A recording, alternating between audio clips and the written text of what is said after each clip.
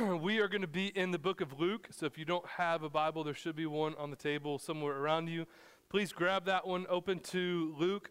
Also, if you haven't had a chance to fill out a communication card, if you've never received an email from us or you want more information about us, take this time in the next couple minutes just to fill out one of those communication cards, and we will get started. Before we actually dive into the sermon, though, one really random thing, one pretty pertinent thing. I've seen a lot of Moe's cups. Was it actually $4 off completely? Did this one do it? That's where I'm going for dinner. If you hadn't heard this, the Atlanta soccer team scored 4 goals yesterday, so you get $1 off of your entree per goal, so you get $4. That makes Joey Jr. like $1.50. Yes. Is it like unlimited? Does it not matter how many you get? Because I'm going to get like 12 burritos. It's going to be awesome. The other thing, Kyle did kind of steal my thunder, but it's okay. We want to talk everything about Sunday Gathering Move.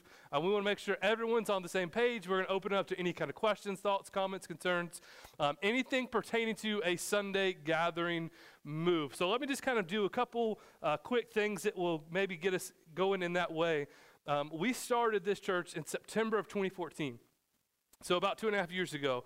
The first 3 months of 2014 when we launched, we loved Sunday nights.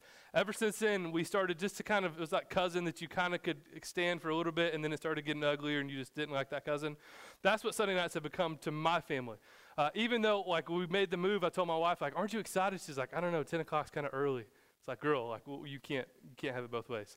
So I know it's early, but we've been praying for this for a long time. I mentioned it last time. Where's Hamby at? Hamby, how many places do you think you contacted? Okay, so you want to put a number on that? Okay, so 15 places. I was joking with some friends, but like being dead serious. We contemplated the funeral home. That's how far we said, how far would we go to get to Sunday morning location? School system kind of told us no, indirectly, directly. UNG, kind of same thing, I'm not trying to it was very passive aggressive, yes, no kind of deal. And so led us all to these different things, and basically what happened, we came to pay rent at the Lumpkin County Parks and Rec, and we said, hey, just curious, how hard would it be for us to move to the gym on Sunday mornings? And her response literally was, no problem at all, when do you want to start? Like, really? So we've looked everywhere else, and where we meet right now is wide open. So we've been praying for this. We've been looking for a long time.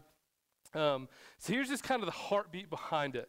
When we started the church, we always wanted to aggressively go after college students. Not many churches do. So we were never going to be a sole college church, but we wanted to be unapologetic going after the college.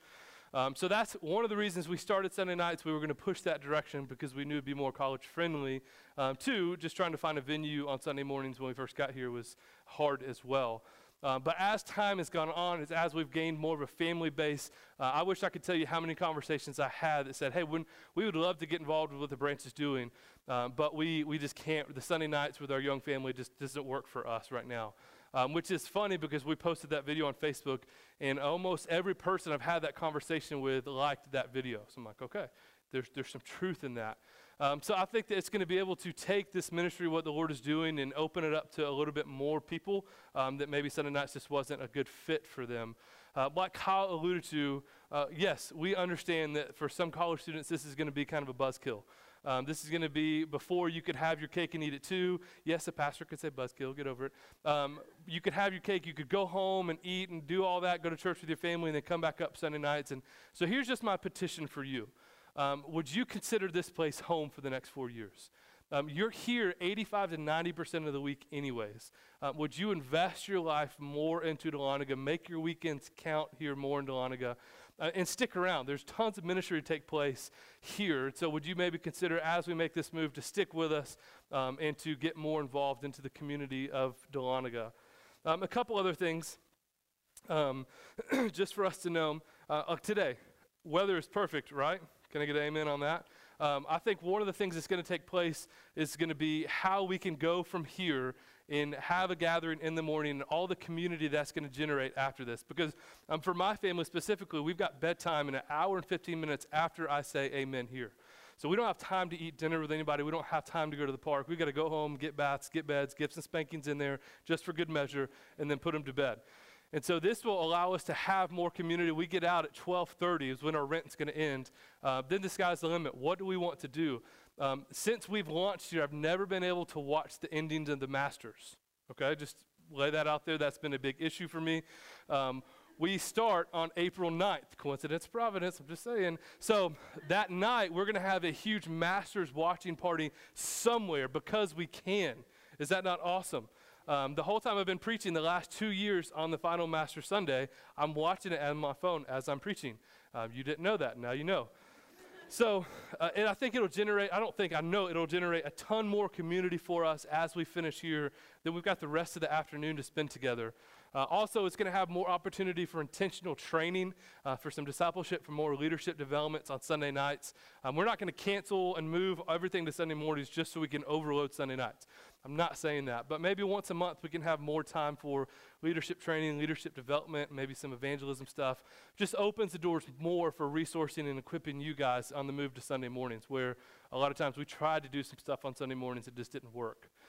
So I know I'm trying to paint a pretty picture about this, but statistically, any kind of move a church makes, there's going to be some fallout. And we've prayed through that, we've considered that, and we hate it, but we hope that all you guys make the move with us. And so here's just a couple things that we need to cover. April 9th is going to be the official move. So we've got next Sunday in here at 5 o'clock, then the next Sunday in here at 5 o'clock. Then April 9th, we will not have a Sunday evening gathering. Everyone look at me because I do not want anyone showing up. April 9th, there will not be a gathering in here. We will officially make the move. Invite your friends, invite your family, that's great, but we're kind of using April 9th as a dress rehearsal, if you will, because there's a lot of unknowns moving into the gym. We've set up the sound system, we've got a general layout of how we want it to look, and we've tested and EQ'd, and it's going to sound good in there, but at the end of the day, we've never actually set up all of our equipment in the gym. So April 9th has the potential to go really, really, really bad. Just throwing that out there. It just might fall on its face. So invite your friends, invite your family. But if you invite people to the 9th, let them know, hey, just so you know, this is a practice run for us. This is a trial run. Come get to know the community, come get to know the family, but this is just practice. Don't judge us by this.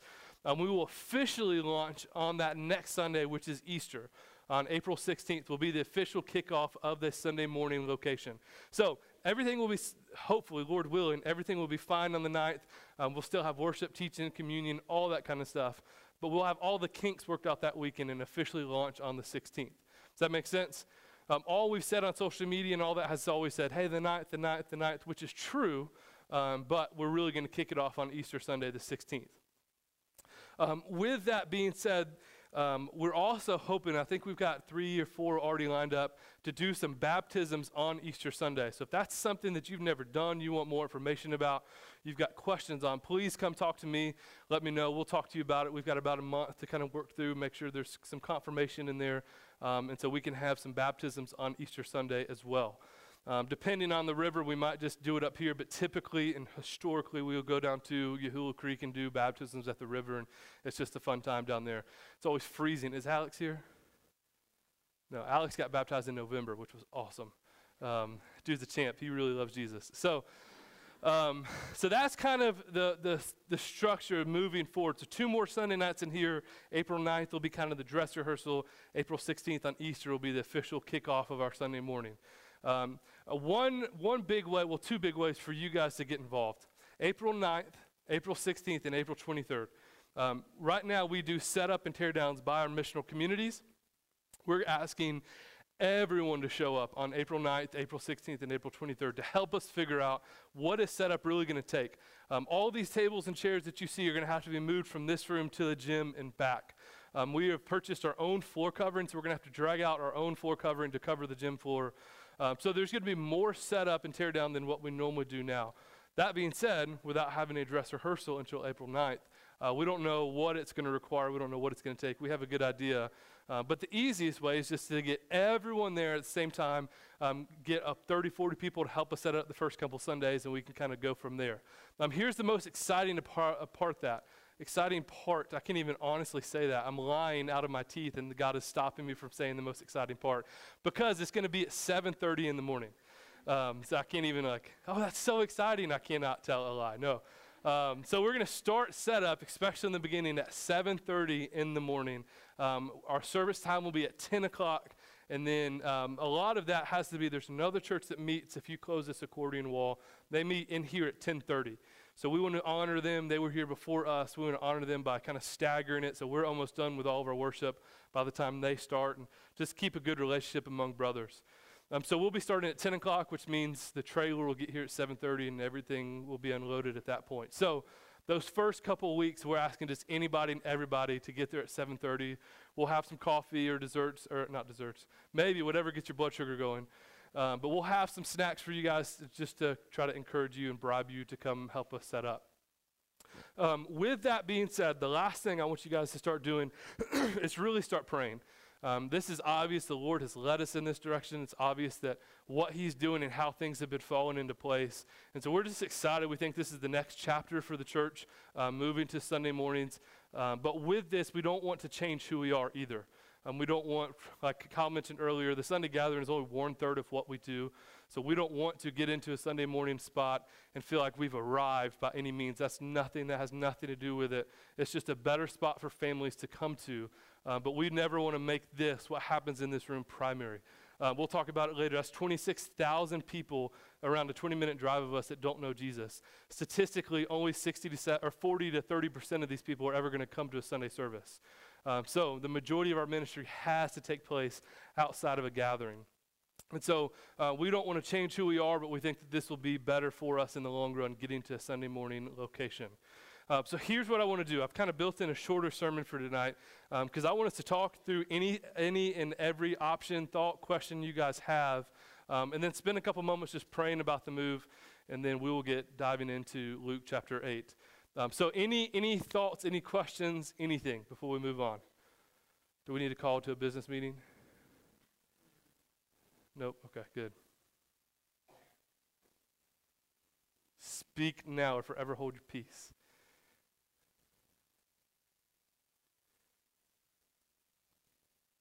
Am I that great of a communicator that answered all your questions?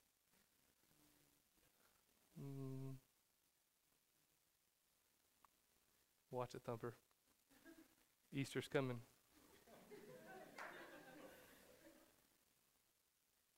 Seriously, anything? Any thoughts? Service will start at 10, hope to be done by 11:15, 11:30, and then we will have the trailer, everything loaded up and be out by 12:30. Here's some things you should be asking. Okay, Gabe, so what are we going to do during the summer when a lot of the college students leave? That's a great question. Nothing. One of the things for our church, the health of our church, the sustainability of the church has to be that, and Kayla coined this probably a year ago, that we cannot change everything that we do when college students leave town. We've got to be a church that keeps moving and keeps pursuing the community and the town and the campus. So the prayer is nothing. Nothing will change when we get to the summer. We'll keep doing it. There'll be a couple Sundays that we might take off and do a gathering, maybe at the park or maybe at the lake, stuff like that. But we're going to keep going, keep doing just as we go through the summer. Good question. What else?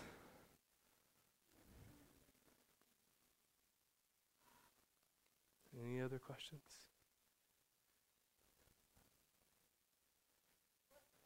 Thank you. Keep going.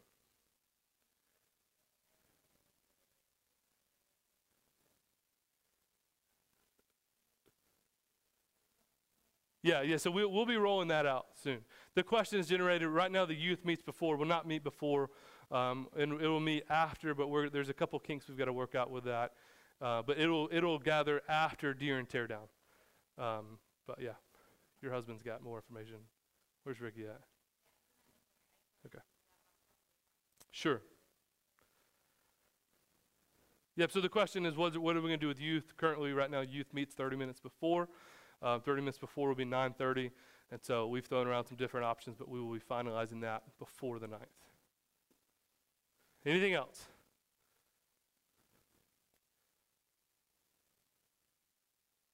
Are we good? Is everybody excited? Who's mad at me for doing this? I love the honesty. The boys are like, yeah, I'm a little mad, bro. I'm a little mad. Like, Sunday was my day to sleep in.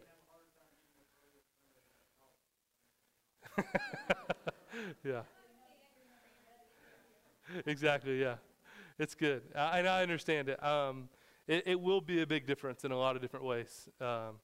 It'll take a while to get adjusted to it, but we really feel like this is the way the Lord's led us. And if it's not and we fall on our face, then we'll always move back to Sunday nights.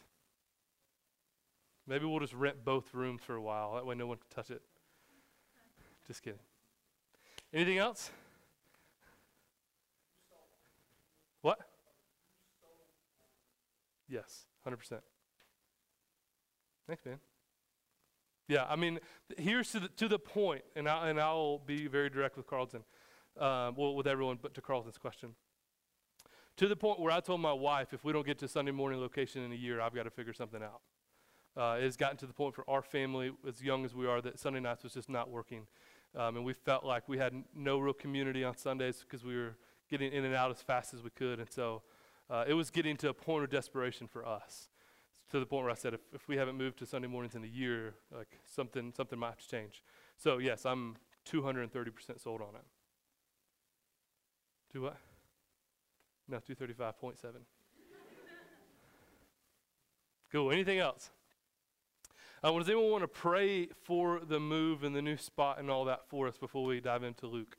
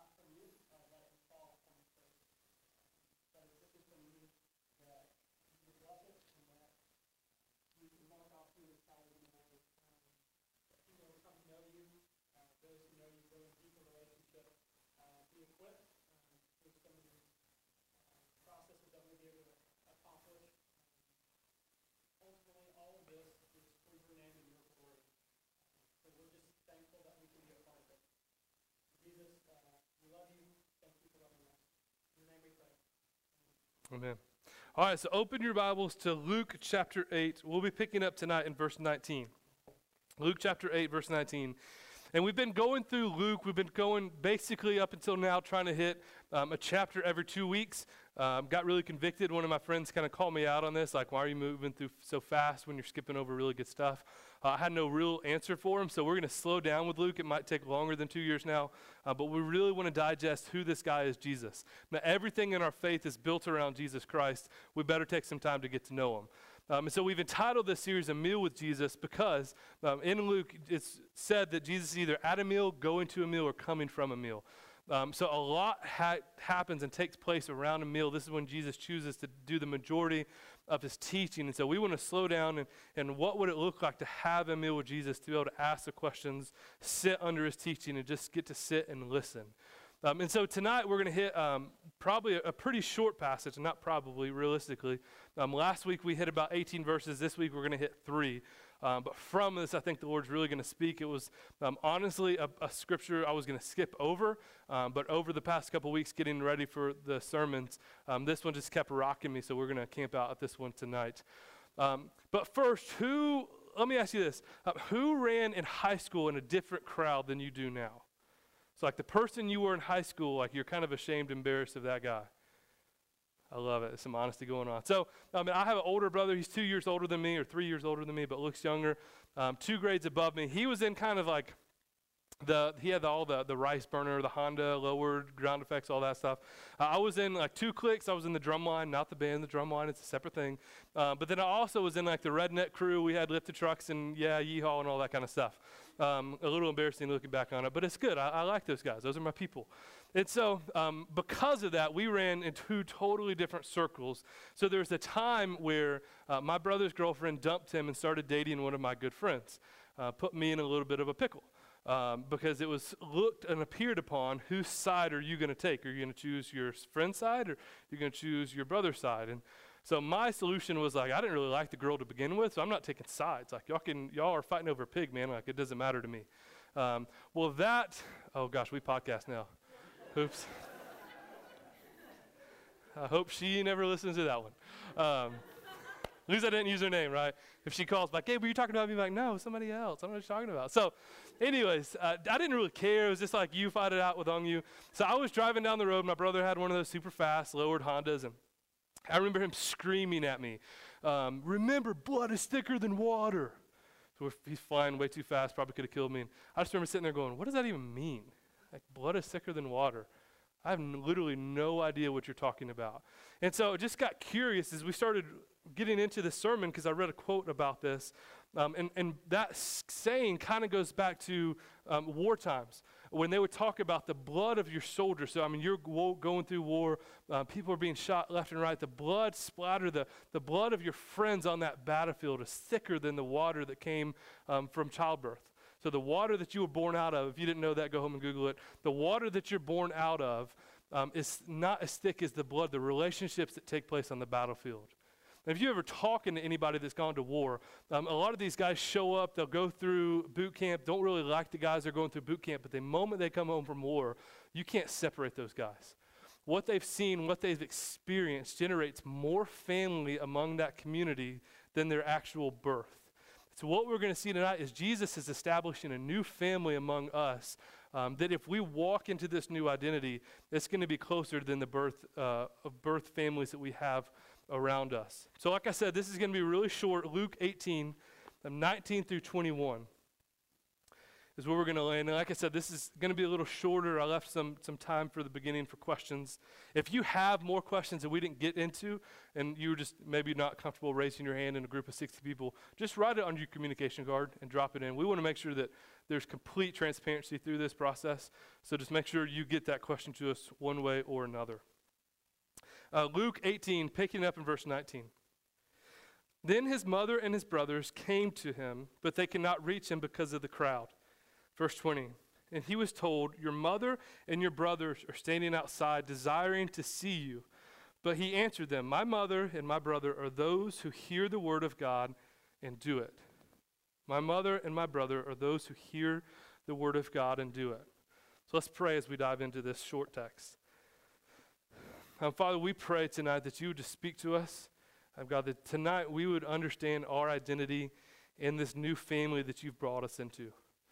God, we would understand what it means for us to walk in this new family. What does it mean for us to walk in our new identity as truly being sons and daughters to the King?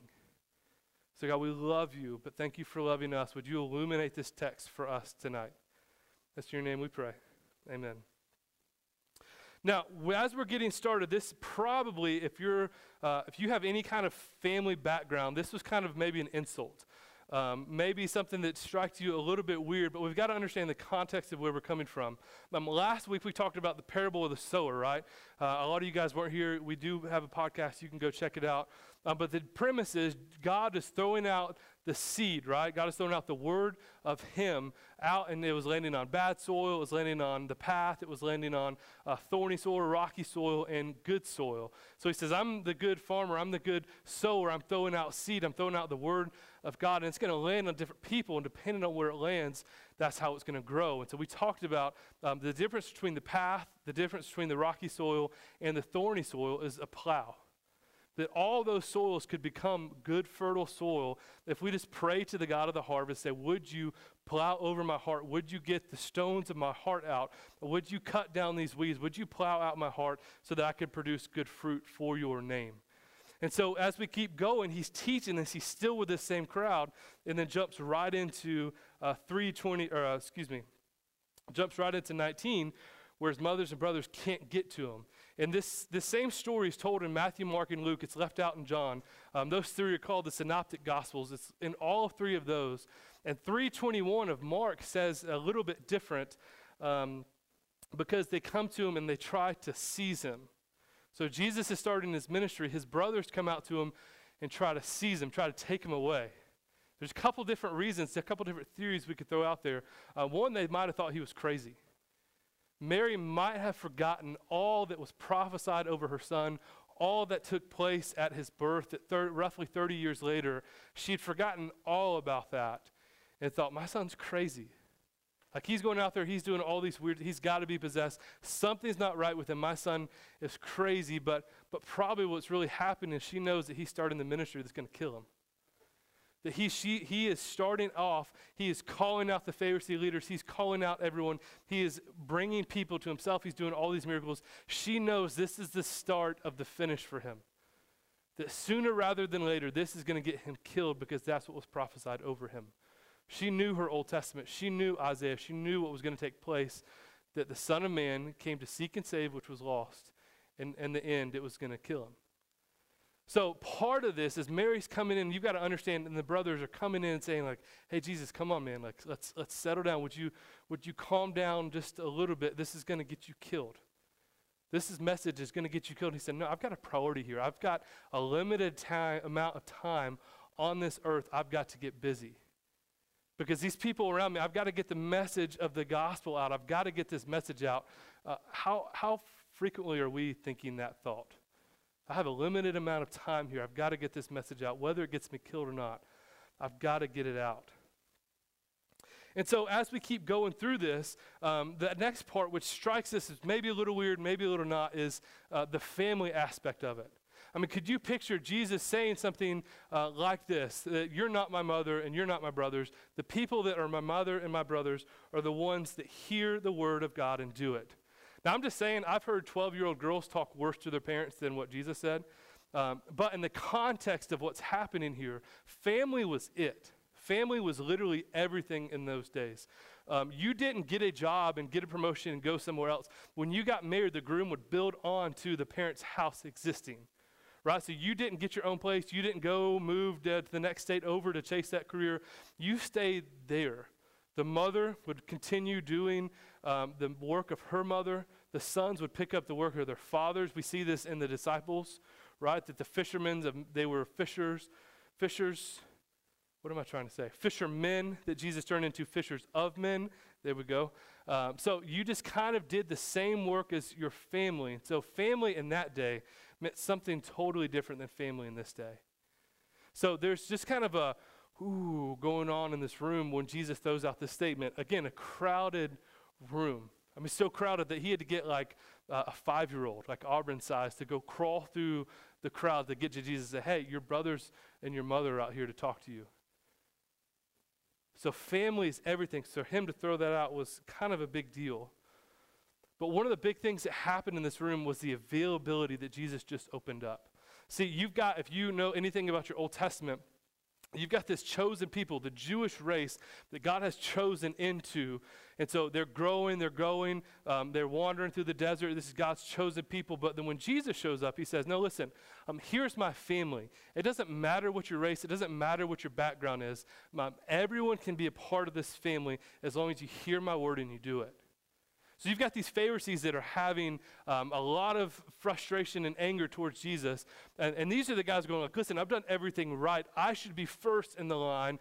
Why is this Gentile? Why are these pagans? Why are these sinners first in the line?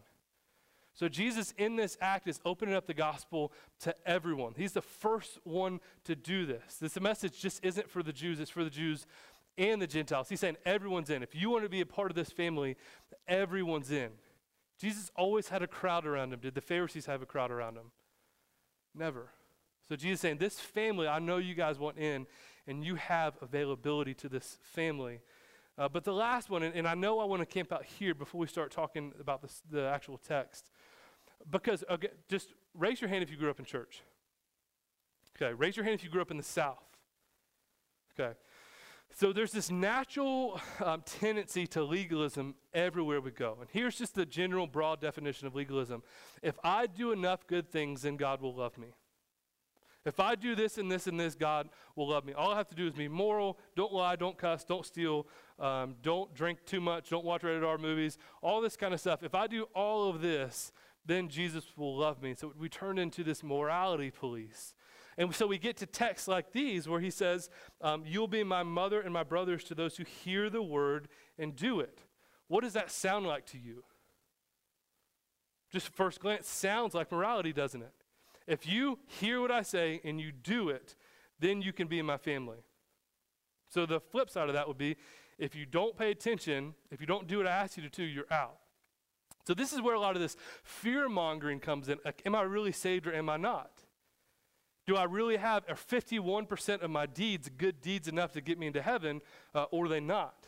Which one is it? And so you could teach this from a perspective where, I mean, if I wanted to, I could say, listen, my brothers are the ones who hear the word of God and do it. Now, church, let me tell you, God has told you to tithe. If you want to be a brother, if you want to be in heaven, get out your checkbook right now. Let's do this. What are you waiting on? I guess hell's okay for some of you guys. Oh, you're not here? No. So we can take this text and we can misinterpret it, right? I think one of the things that we don't really do is read in between the lines of Scripture. What does Jesus have around him? Someone tell me, what does Jesus have around him? A massive crowd that's following him everywhere. Why does he have a massive crowd that's following everywhere? Because all the miracles he's performing, the way he's teaching, the way he's loving on people, no king, no prophet, no whatever you want to label, you want to put at him in this part of his ministry, no one has ever done the things that he's doing. So these people, the affection for Jesus is already there. This is a secondary part. Don't miss that. The affection and the love for Jesus Christ is already there. This is secondary. What we always want to do as a church is focus on the secondary, thinking the primary will come. It's like walking into a marriage going, I don't really love this person, but maybe if I just stick around long enough and I serve this person long enough, maybe that affection will start coming. That's a horrible idea. Don't do that. We were at a wedding yesterday. If I would have done the premarital counseling for that wedding, and the guy said, hey, listen, just being honest with you, man, I don't really love her, but I know she's lonely. And I'm just thinking that maybe if I stay around long enough and I serve her and I take care of her and I provide for her, then maybe those feelings, maybe that affection will come one day, but they're not right here. But we're still going to get married next week. You good with that? No, you fool. That's like the opposite of what it is, but we always do that with Christ. We have no real love, no real affection for the person and work of Jesus Christ. All we know is I don't want to go to hell, so I better do what he asked me to do. I know Jesus is the way to heaven. I don't really know anything about him. I don't know much about his character, about his love, about his goodness, about his grace. All I know is he gets me to heaven, so I need to do what's in this book so that he can get me to heaven. Well, if all we're doing is doing rules, then isn't there some kind of way that we can get to heaven apart from Christ? And this is where the argument Paul starts throwing out there, like, if we could follow everything, if we could follow the law, then why did Jesus have to die? Christ died because we can't. So we've got to stop focusing on the secondary and focus on the primary, which is Christ.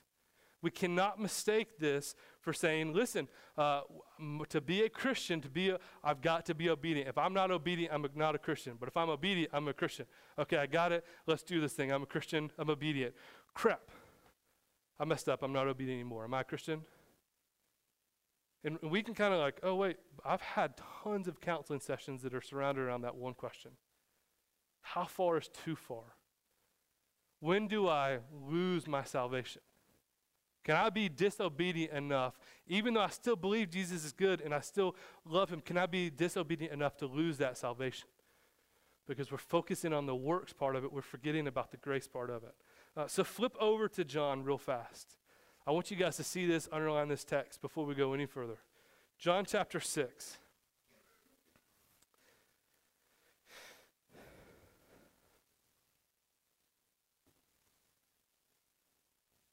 John chapter 6, we're going to start off in verse 28. John 6:28. Then they said to him, what must we do to be doing the works of God? What must we do to be doing the works of God? Great question. Verse 29. Jesus answered them, this is the work of God, that you believe in him who has sent. He has sent. Okay? This is the work of God, that you have faith. This is the work of God, that you believe. So the work is not the way that we contemporarily think about work of effort and trying and doing all these good deeds. John is clearly laying out for us, this is the work to have faith, to trust, to believe in him. So that if we believe in him so much so that the works that he's talking about will just be secondary. Here's what I mean. Grady is now a motorcycle fiend. He's about to be 3. If you ever see him, my 3-year-old, he's going to be running around this room pretending like he's on a dirt bike.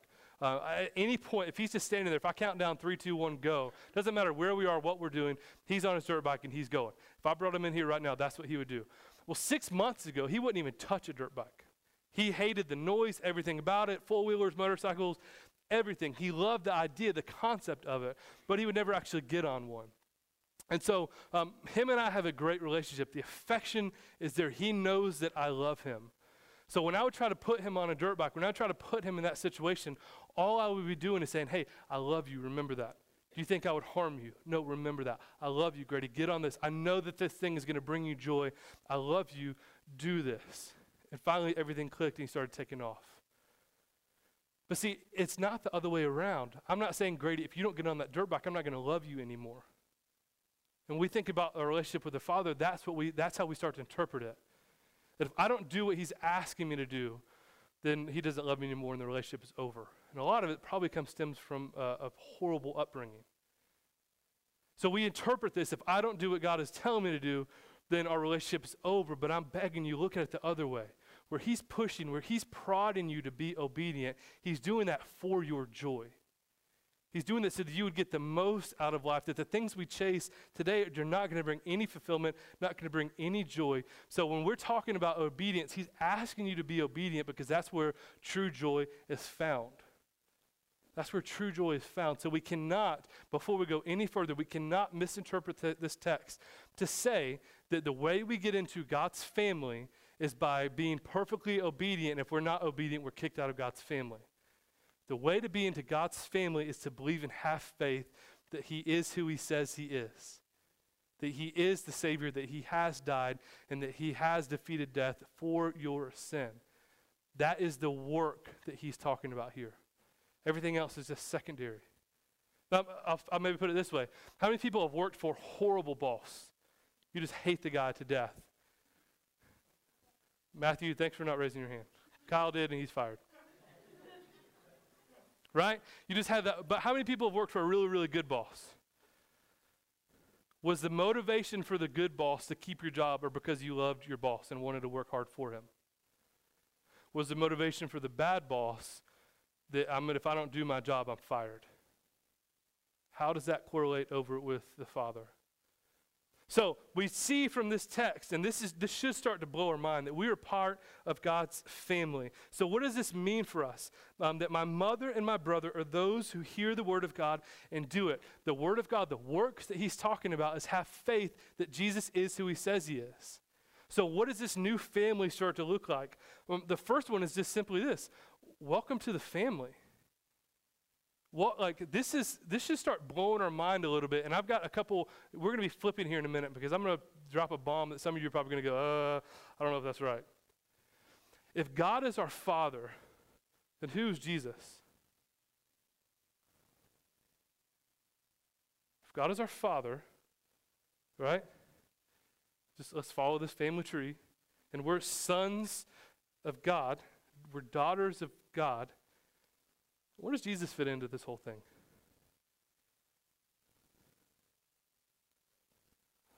Feeling a little uncomfortable, are we? Flip over to Galatians. Flip over to Galatians 3. Like I said, there's going to be some flipping because I want you to see this. Galatians 3:26.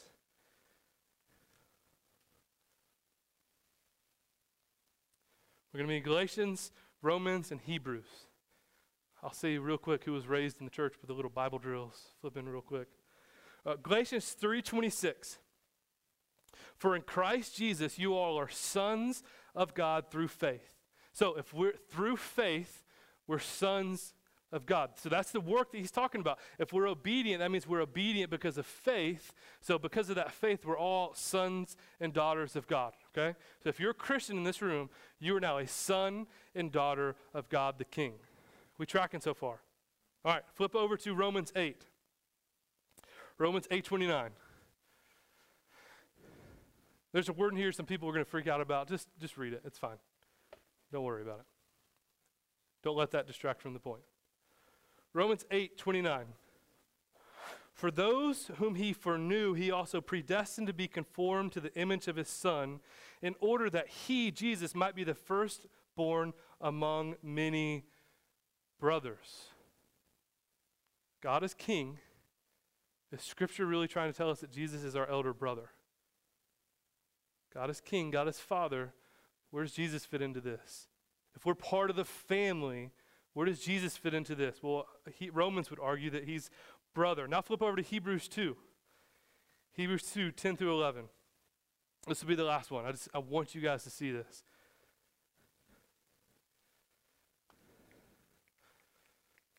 Hebrews 2, 10 through 11. For it was fitting that he, for whom and by whom all things exist, and bringing many sons to glory, should make the founder of their salvation perfect through suffering. Verse 11. For he who sanctifies, Jesus, those who are being sanctified all have one source, God. This is why he's not ashamed to call them us brothers. So Jesus is sanctifying, all have one source, which is God. That's why he's not ashamed to call us brothers. Okay, so let's just flesh this out for a second. Because this is, again, if we're talking about being in the family of God, God is our Father, Jesus is our elder brother, what do we have to be afraid of? If I've got a God that loves me and protects me, and I've got an elder brother that loves me and is going to fight for me, and if I have the Holy Spirit who's my helper, literally what do I have to be afraid of? What can touch me? When I have God as the Father, when I have Jesus as my elder brother, and the Holy Spirit as my helper, seriously, does that make me untouchable or what? Does that make us untouchable or what? Now, I'm not saying, and this is where we have to be really careful, Jesus is my brother. Like, no, he can still smite you, all right? He's that brother that you don't pick with. He's that brother that's like, I will destroy you now. We will probably all have that brother, right? But still, we have to understand, if we're going to be part of this family, if we're welcomed into this family, what does it feel like to know that God, the God of everything, is our Father, and we have a brother that is untouchable, that defeated death. And we have a Spirit that is our helper, that guides us and speaks to us. Seriously, what are we afraid of? What can touch us? I'm going to move quickly because I'm going a little long. The next part we have to see. Do you see yourself as a member of God's family or just an observant of God's family? And I was going to do this really cheesy illustration, but we'll skip over it. You guys know when you walk into a house and they've got that really weird oil painting of the whole family, right? And you just kind of stand there and stare. It's like, man, that's a really ugly picture. Do you know how ugly your kids are, bro? Have you ever been to that house that has that picture? If you haven't, you should go find one. They're great. Take a picture of it. Like, just keep it as a screensaver. When you walk into that room, there's one thing that when you see that picture and go, oh yeah, that's someone else's family. But it's a whole other thing to walk in and see yourself in that painting. Not realizing that you're the ugly one that people make fun of. When you picture God's family, are you an observant of that family, or are you in that picture? When you picture that painting of God as the Father, Jesus as the elder brother, the Spirit as the helper, are you just sitting there observing that painting, or are you looking out from inside that painting? Have you actually embraced your new identity as being a son or daughter of the King? Which one is it? When you're picturing this, when you're thinking about this, are you looking at the painting, or are you seeing yourself in the painting? And this is huge for us. This is huge as we start to wrestle with this identity that we have in Christ, because if we just are observant to it, then we are missing out on the power of what it means to be a family. The next one. This creates a family out of all of us. Everyone in this room now, you have a family. There's a guy named Jordan Clark who got married yesterday, was part of the branch for a little while, went up to Arkansas to get married. And he came from a background where he was adopted, didn't really know some of the family members. It was just kind of a different situation for Jordan.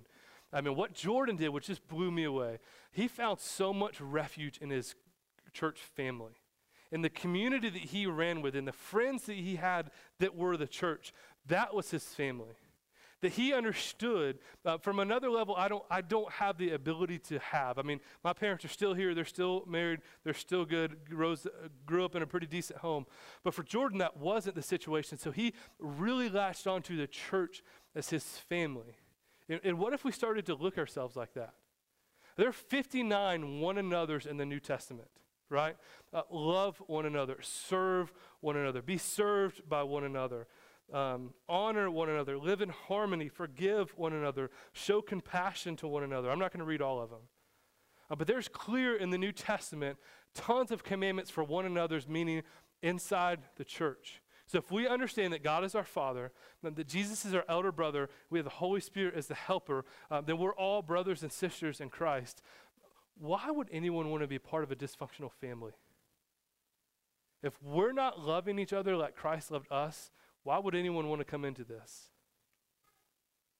If we don't understand our identity as brothers and sisters in Christ, and if we don't understand the 59 one another's that we serve, we love, we have compassion, we forgive, then just hypothetically, why do you think people would want to get involved with this family? Now, I know for a fact that family has a really weird connotation for some of us. The church, we're the branch, we're the gospel-centered community living on mission. For about 3 months, we argued over this word community or family. Are we going to be a gospel-centered community living on mission, or are we going to be a gospel-centered family living on mission? And the team that we had at the time made the decision to go with community because some of the feelings that come along with family. But I think that is a word that the church has to redeem.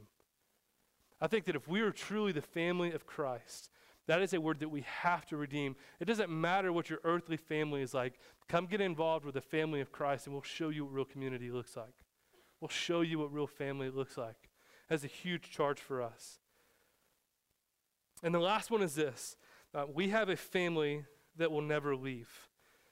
Galatians 4 has just been, really since we talked through Galatians last year, has been a verse and a book and a chapter, all of it together, that has just rocked me. I keep going back to Galatians constantly. And one of the huge pillars of Galatians that Paul brings out in Galatians and Romans is this idea of adoption. That Christ has adopted us. That we were helpless, that we could do nothing to save ourselves, we could do nothing to choose him, but in his goodness and his grace and in his love, he's adopted us into the family. So the reason that he calls us sons and daughters is because of his grace. By Jesus dying on the cross, that's why we can be called sons and daughters. And that adoption is final. There's nothing we can do to lose that adoption. There's nothing that we can do. Once God has called us, once we are sons and daughters, that is final. So when I started thinking about the idea that blood is thicker than water, it just got me thinking that the blood of the cross is thicker than the water of the womb. So that when we take communion tonight, what if we started walking in this new identity? That the blood of the cross, as we take communion, we rip his body, we dip it in the blood, which is juice, it's not really blood. We dip it into the juice that represents his blood. And what if we just started to remember that blood, the blood of the cross, is thicker than any water of the womb, that we start walking in our new identity as sons and daughters to the King, that Jesus has welcomed us into this family. Have you guys thought to ponder, he didn't have to do that? That he could have justified us, he could have forgiven us our sins and said, leave me alone, go do your own thing. I'm God, get away from me. I've pardoned you, you're fine, now go play and leave me alone. But he didn't do that. He forgave us, he justified us, and then he adopted us into the family. So tonight, as we close, I just want us to wrestle with that as we take communion, that the blood of the cross is thicker than the water of the womb. That even if we have a good family background, Christ's blood is thicker. Even if we're coming from maybe not a good family background, Christ's blood is thicker. You have hope in the new family that you're walking in. And these brothers and sisters in this room, we're here for you. I'll go ahead and apologize. We're going to drop the ball. If you've ever been a part of a family, we're all sinners, right? Things are going to be forgotten. We're going to mess up. But the blood of the womb is thicker than the water of the womb. Or the blood of the cross is thicker than the water of the womb. So what does that mean for us tonight? Where are we holding on too much to the way of the world and the families around us and not holding fast to that which is Christ? Where do we need to embrace Christ fully as our elder brother and embrace our new identity as sons and daughters and walk in this new family that we're in? Maybe we just need to say, hey, God, I want to walk into this, but I still feel like you didn't handle this situation well. I still need clarity. I need forgiveness because of this or because of that. So as we take communion tonight, I want you to wrestle with this idea, these thoughts, about what does it look like for you to really walk in your new identity as a son or daughter of the King. So I'm going to pray, and then we're going to open up communion for all the believers. If you're not quite yet a believer, I'm glad that you're here, but this is something that we reserve for the believers because it means a ton to us, and we'll just be able to pray and respond back to what Christ has done for us. So let's pray. Jesus, we're so thankful. God, we're humbled and honestly just a little dumbfounded. And the fact that you love us to the point of making us sons and daughters. Father, we have a new family to walk into.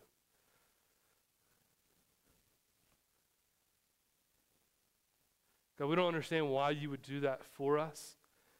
Father, we have a hard time picturing and trying to fathom that fact that you love us so much so that not only did you save us, but you welcomed us into your home, you welcomed us to the table, you welcomed us to the family.